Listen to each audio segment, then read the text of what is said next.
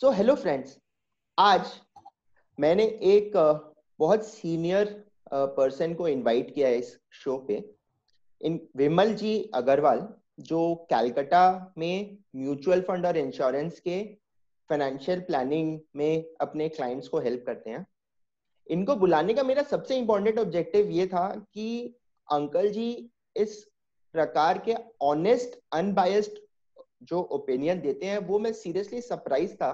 मैं आपको एक एग्जांपल देता हूँ कि लास्ट ईयर मुझे अपनी मेडिकल इंश्योरेंस पॉलिसी रिन्यू करानी थी, तो सिर्फ वो ऑलरेडी एक्सपायर हो चुकी थी, तो लास्ट 2 साल का कैरी ओवर नहीं मिलता। अंकल जी ने ऑनेस्टली बोल दिया कि मैं नहीं करवा पाऊंगा। अगर कोई और इंश्योरेंस एजेंट या म्यूचुअल फंड एजेंट होता तो वो श्योरली मेरे को लूप में फंसा के बाद में हाथ खड़ा करता, बट इनकी जो ऑनेस्टी और सिंसेरिटी ऑफ पर्पस है, इसी वजह से मैं चाहता हूं कि हमारे व्यूअर्स को भी अंकल जी म्यूचुअल फंड के बारे में अपने इंसाइट्स शेयर करें। So welcome to the show uncle ji, mister Vimal thank you. Agarwal. So पहले हम लोग म्यूचुअल फंड में घुसने से पहले आपसे समझना चाहेंगे, आप 1992 से म्यूचुअल फंड इंडस्ट्री में हैं। आपने हर्षद मेहता भी देखा है, केतन पारिक भी देखा है, 2008 की मंदी भी देखी है, अभी वाला कोरोना का भी इतिहास आपने देखा है।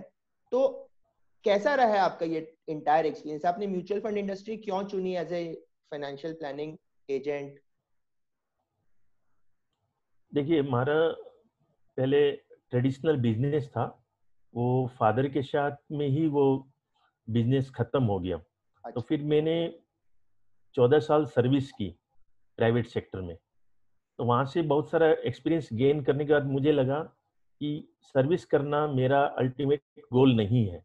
इसलिए टू सर्व द पीपल, जनता की सेवा भी करें और अपना भी काम हो, ये दोनों चीज साथ साथ चलाने के लिए मैंने एजेंसी लाइन में आने का निश्चय किया। तो ओके। प्रारंभ में हम लोग 92 में ये म्यूचुअल फंड इंडस्ट्री इतनी मेच्योर्ड नहीं थी इंडिया में, तो यूटीआई वगैरह और इसी से शुरू किया।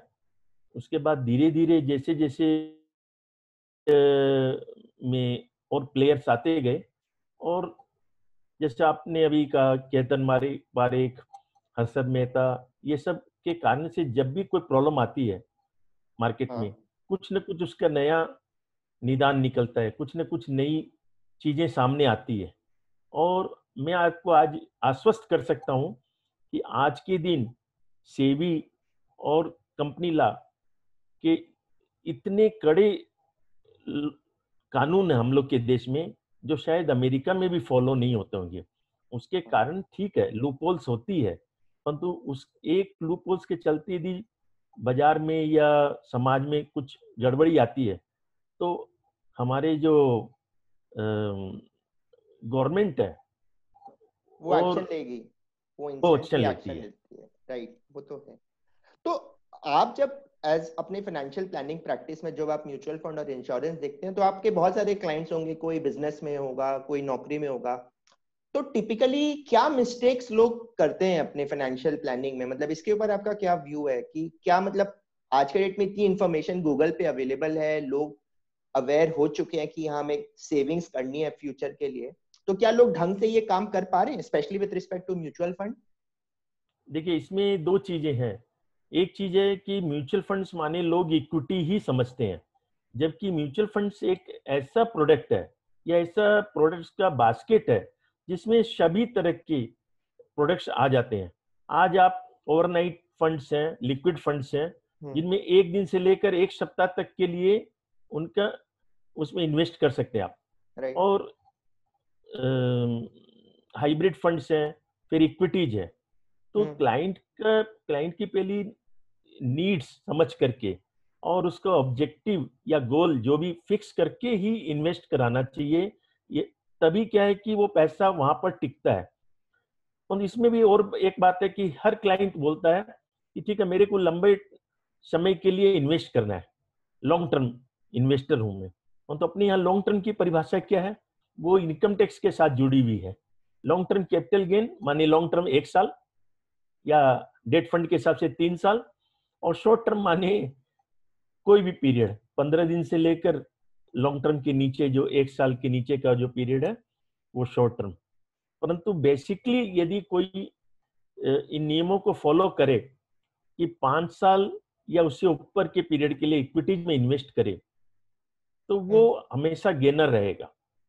यदि उस किसी का टारगेट है कि मेरे को 3 साल 4 साल में फंड की जरूरत पड़ सकती है, तो उसको भूल कर भी इक्विटीज में नहीं जाना चाहिए, उसको डेट फंड्स में ही रहना चाहिए। ओके ओके, ये मतलब जनरली लोग शॉर्ट टर्म मतलब और लॉन्ग टर्म में व्यू बहुत वैसा ले लेते हैं, इक्विटीज मतलब एक महीने में देखने लग जाएंगे। देखिए आज क्या है कि म्यूचुअल फंड्स के side by side insurance products बिक्री होते हैं, हाँ या और फिक्स्ड डिपॉजिट्स वगैरह बिक्री होती है।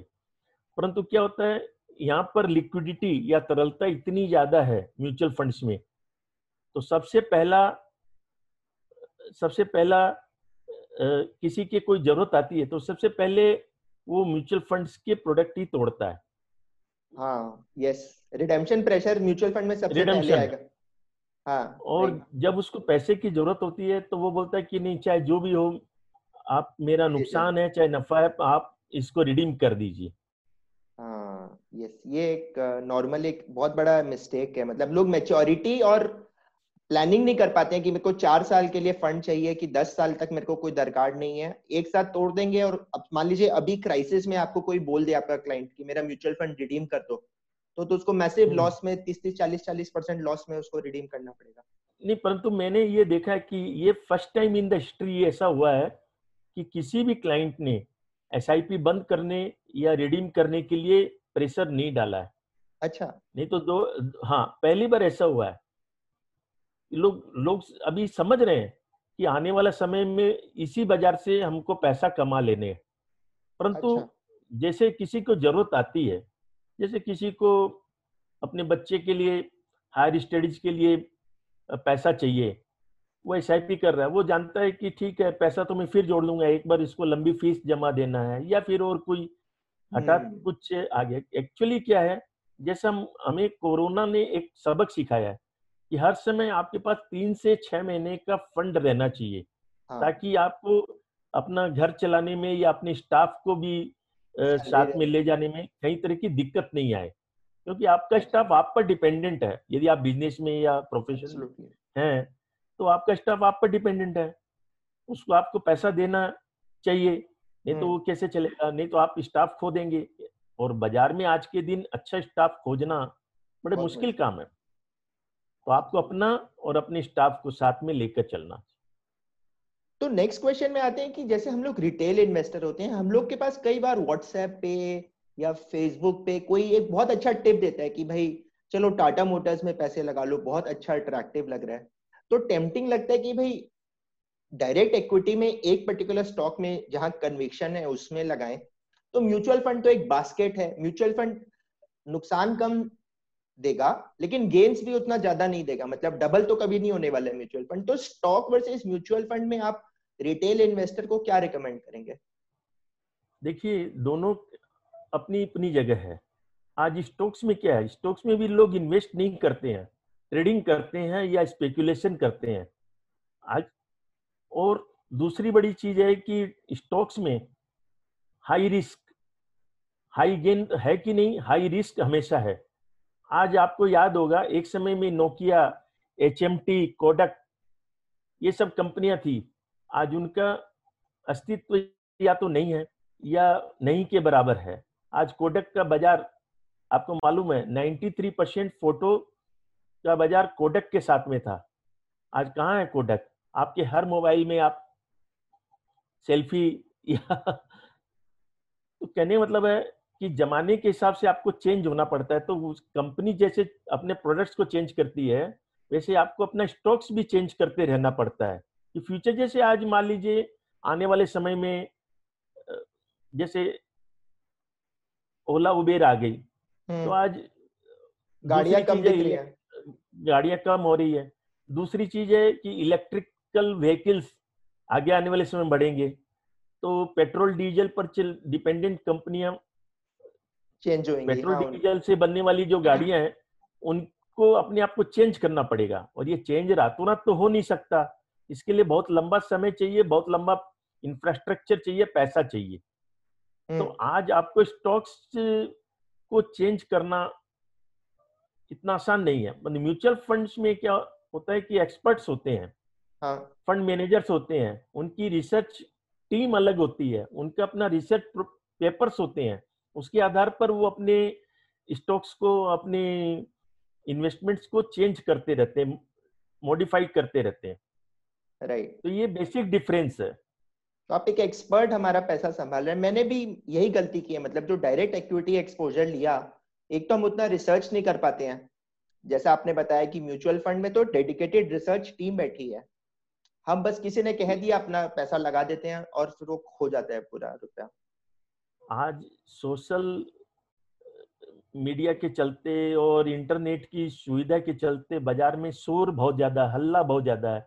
आप जैसे क्या होता है कि बहुत ज्यादा हल्ला में, बहुत ज्यादा शोर में कोई बात आप साफ नहीं सुन सकते या सोच सकते।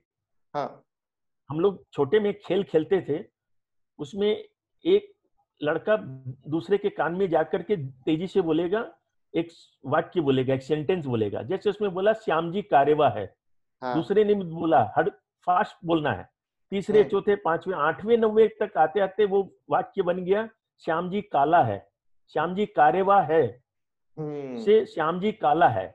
तो देखिए मीनिंग पूरा बदल जाता है। यदि आपको समझ में नहीं आया कि आपको कौन सा स्टॉक लेना चाहिए या नहीं लेना चाहिए, आप म्यूचुअल फंड्स में भी नुकसान होगा समय के यस। हिसाब से, नफा है तो नुकसान भी हो सकता है, परंतु एक तो परसेंटेज कम होने की चांस है, दूसरा वहां पर दूसरे स्टॉक्स है। मान लीजिए एक फंड में 50 स्टॉक्स हैं, मान लीजिए हाँ 3 परफॉर्म नहीं किए या 3 स्टॉक गलत भी ले लिया फंड मैनेजर ने, तो बाकी 47, बाकी 47 स्टॉक अच्छे हैं, वो स्टॉक्स तो ऑफसेट कर आपका देंगे उसको उसको। संभाल सकते हैं। यस, ये फायदा परंतु रहेगा। आपने एक स्टॉक लिया और वो कंपनी पूरी बैठ गई या उसमें कुछ फ्रॉड हो गया, तो वो पूरा आपका ही तो बर्बाद पूरा हो 100% नुकसान हो गया। गया। एब्सोल्युटली। तो जब हम म्यूचुअल फंड की बात करते हैं, लाइक एक तो आपने बताया जैसे डेट या लिक्विड म्यूचुअल फंड है कि हमारे पास शॉर्ट टर्म 15 दिन के लिए पैसा है तो ओवरनाइट फंड में डाल दें। मेरा ज्यादा इंटरेस्ट अभी फिलहाल इक्विटी म्यूचुअल फंड के बारे में समझने का है कि इक्विटी म्यूचुअल फंड इतने सारे हो गए हैं, मिराई, बट और Kotak, HDFC, DSP, BlackRock, ICICI, तो इतने सारे फंड्स, इतनी सारी थीम। तो ब्रॉड हमें क्या समझना चाहिए म्यूचुअल फंड सिलेक्शन के समय, मतलब क्या फैक्टर्स हमें कंसिडर करने चाहिए म्यूचुअल फंड के समय? देखिए यहाँ पर सारे पोर्टफोलियो डाइवर्सिफाइड है, फिर भी हम लोग बोलते हैं कि भाई आप डाइवर्सिफाइड पोर्टफोलियो में इन्वेस्ट करिए।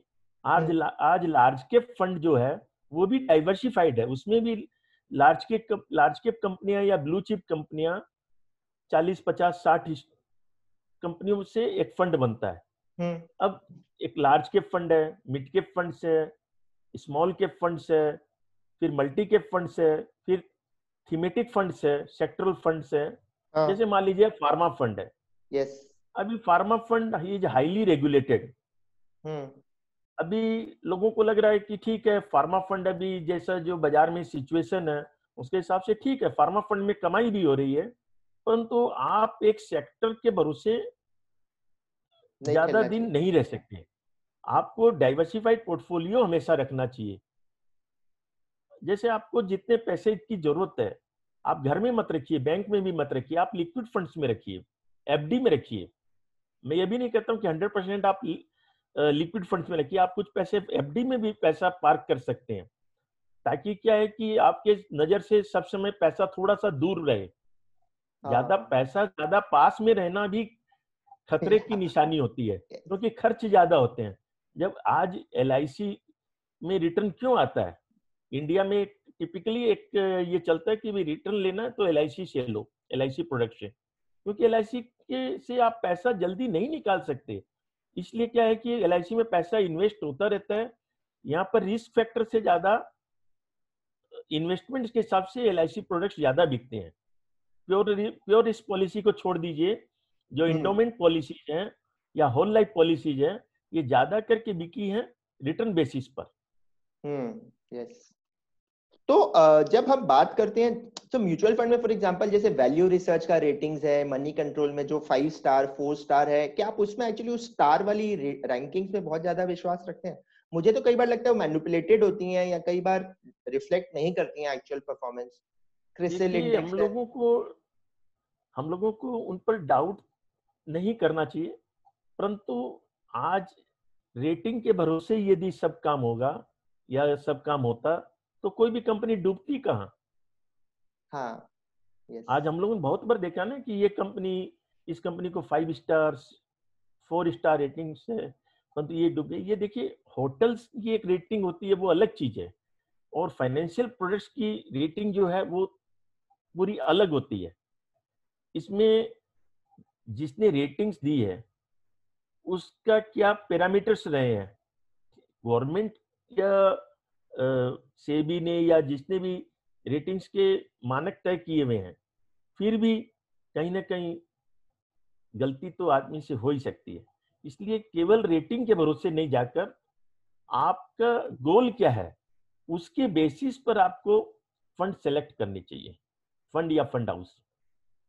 तो अंकल जी, अगर अभी हम लोग, जैसे मैं अपने एसआईपी का देखता हूँ, तो एसआईपी तो ऐसे प्रोजेक्ट किया गया था कि एसआईपी में तो कभी नुकसान ही नहीं हो सकता। पर मैं जो देख रहा हूँ कि जिन म्यूचुअल फंड्स में मेरा एसआईपी भी चल रहा है, वो भी आज के डेट में नुकसान में है। तो ऐसा क्यों हो रहा है? देखिए, नुकसान एसआईपी में यदि आपका 7 साल से या ज्यादा समय के इन्वेस्टमेंट रहा है तो 7 साल तो नहीं रहा माना है। जा सकता है कि हाँ। मतलब 7 साल हाँ, तो तो नहीं रहा सात है। साल के 5 साल पहले हम लोग बोलते थे, परंतु अभी उसको 7 साल पकड़ के चलिए। 7 साल 10 साल के ऊपर का जो भी एसआईपी है आप देखेंगे उसमें नुकसान नहीं होते। अच्छा। अब ओके। उसमें लार्ज कैप है, मिड कैप्स है, स्मॉल कैप्स है। देखिए, स्मॉल कैप्स मिड कैप्स आपको फायदा ज्यादा देंगे, गेन ज्यादा कराएंगे, परंतु उनमें रिस्क भी उतनी ज्यादा रहती है ना। हाँ। तो इसलिए आप, दूसरी बात मैं ये कहना चाहता हूँ कि 20 या 25 साल का यदि आपका गोल है हाँ। तो एक जगह जाकर आप देखेंगे लार्ज कैप और मिड कैप्स मोटा मोटी बराबर सा रिटर्न देते हैं एसआईपी के थ्रू, बहुत ज्यादा अंतर नहीं होता है। इसलिए जब भी यदि हमको एक सा ही रिटर्न मिलना है लंबे पीरियड में तो हम ज्यादा रिस्क क्यों लें, आप लार्ज कैप फंड्स में इन्वेस्ट करिए ना। जो एसआईपी का टेन्योर है, एटलीस्ट 7 साल 10 साल तक पेशेंस रख के एसआईपी करते रहना पड़ेगा। मतलब हमारे जैसे लोग तो क्या, एसआईपी भी में भी 1 साल के बाद देखने लग जाते हैं कि भाई एसआईपी 1 साल से चल रहा है, रिटर्न का है, रिटर्न नहीं आता तो अब फ्रस्ट्रेशन होता है। देखिए, 1 साल 2 साल में आपको फंड रिव्यू हमेशा करना चाहिए, परंतु रिटर्न देख करके यदि हम लोग इन्वेस्ट करेंगे तो इन्वेस्टमेंट ज्यादा दिन नहीं कर पाएंगे। कहीं ना कहीं जाकर के हमको एसआईपी स्टॉप करना या रिडीम करने की मन में आ जाएगी। हाँ। आप एक्चुअली। हमेशा देखिए, आप रिलीजियसली आप इन्वेस्टमेंट करते रहिए।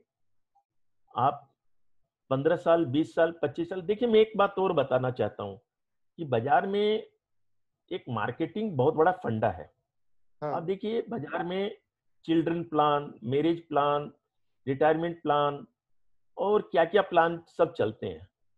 किसी में कुछ विशेष आपको नहीं मिलने वाला है कि आप नाम नाम नाम के बेसिस पर मत जाइए।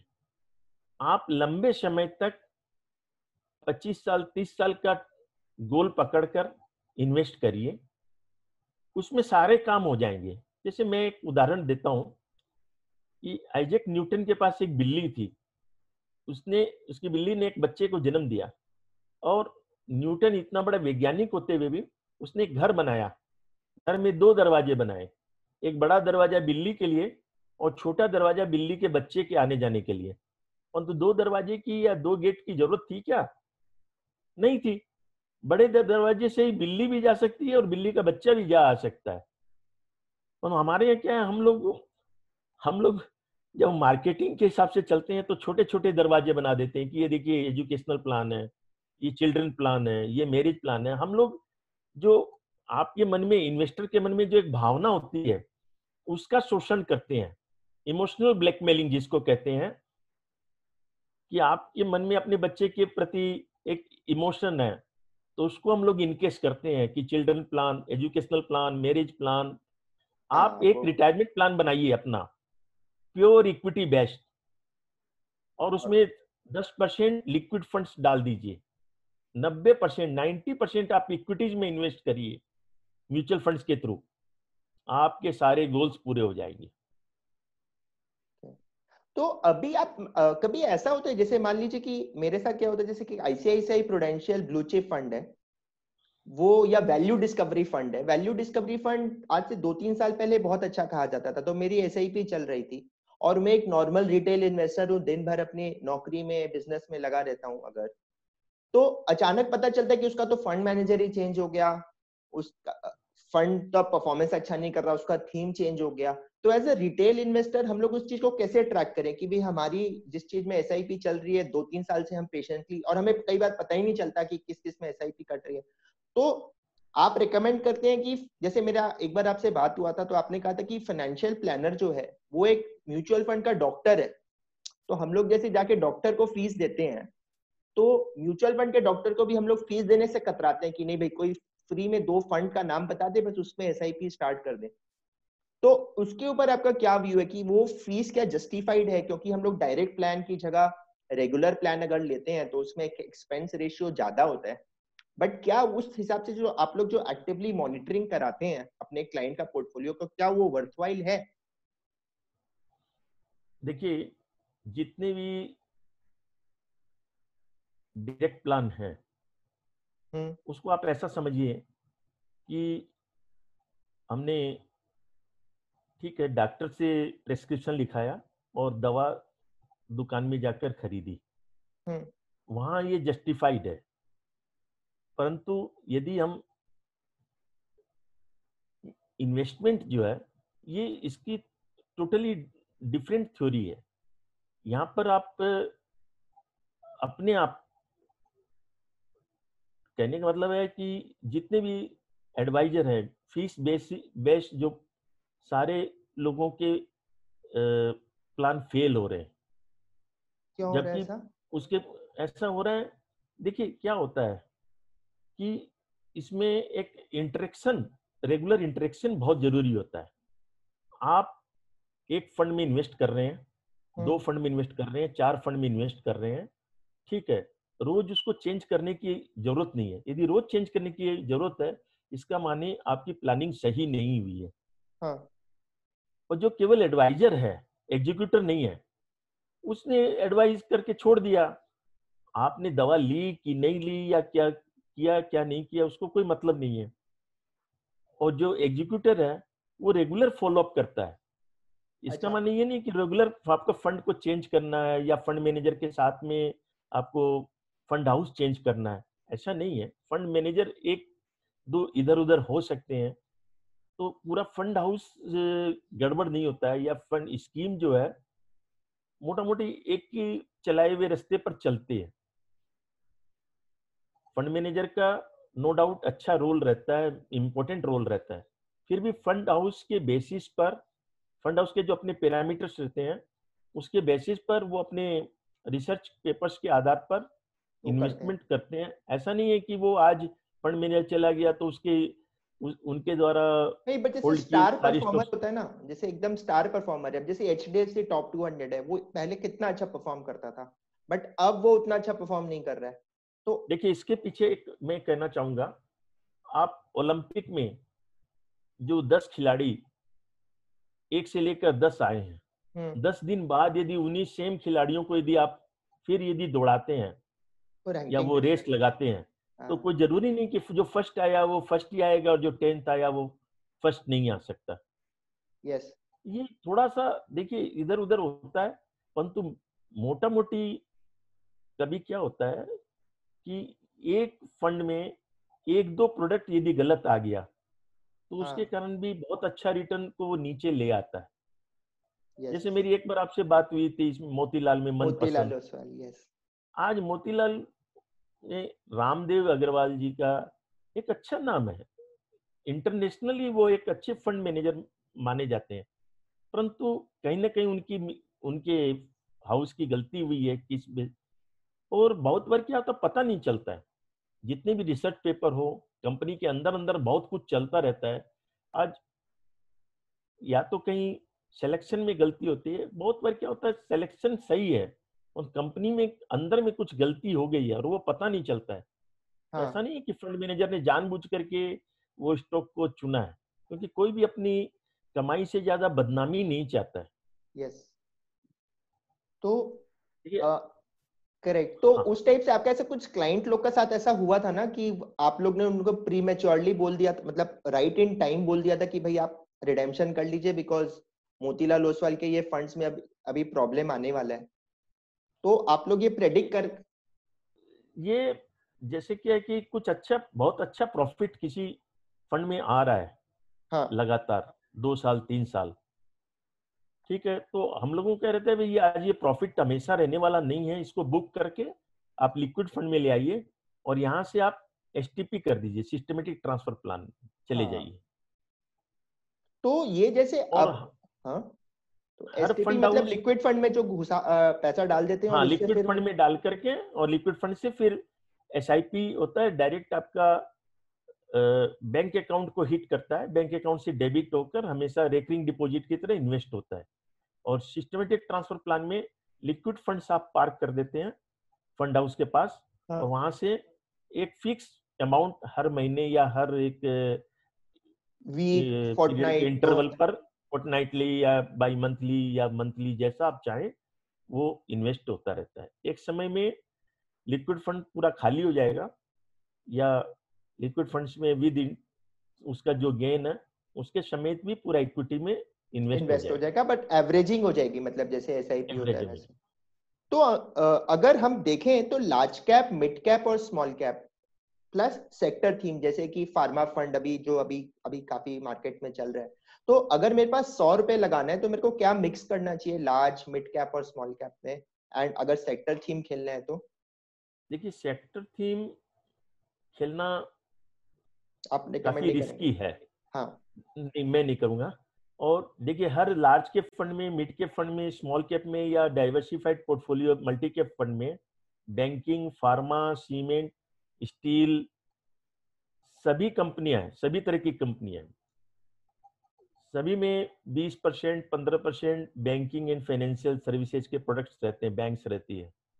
तो अब बहुत सारे फंड फंड हाउस पीएसयू को पसंद करते हैं, बहुत सारे फंड हाउस पीएसयू को पसंद नहीं करते हैं, वो प्राइवेट कंपनियों को ही प्रेफर करते हैं, या जिनमें एनपीए कम होता है उनको प्रेफर करते हैं।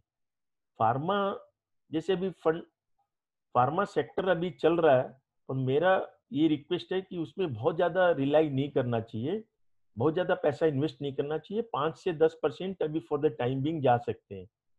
अच्छा। अभी फार्मा में कुछ नई नए काम होने वाले हैं, जैसे फार्मा, इन फार्मा की जो इंफ्रास्ट्रक्चर बेस है, और हम्म आपका फार्मा टूरिज्म, जैसे आज आप जानते हैं कि बांग्लादेश है या छोटे छोटे देश जो आसपास में हैं, उनके हम्म 90% या 100% पेशेंट्स इंडिया में, इंडिया के जो हॉस्पिटल्स में ही वो फोर्टिस अपना अपोलो में ट्रीटमेंट आते हैं। कराता है। हाँ, हाँ, फोर्टिस फोर्टिस अपोलो। अपोलो और या, तो कहने का मतलब है कि आपको मेडिकल टूरिज्म के ऊपर में ध्यान देना, ये एक नया थीम है, मेडिकल एंड हाँ टूरिज्म के इसके ऊपर में ऊपर। नया थीम ज्यादा चलेगा, क्योंकि अब ये जैसा ये अभी कोरोना के चलते हुआ है, तो अभी मेडिकल इंफ्रास्ट्रक्चर पर काफी जोर रहेगा कंपनियों का। और लार्ज तो कैप, मिड परंतु कैप, स्मॉल कैप में?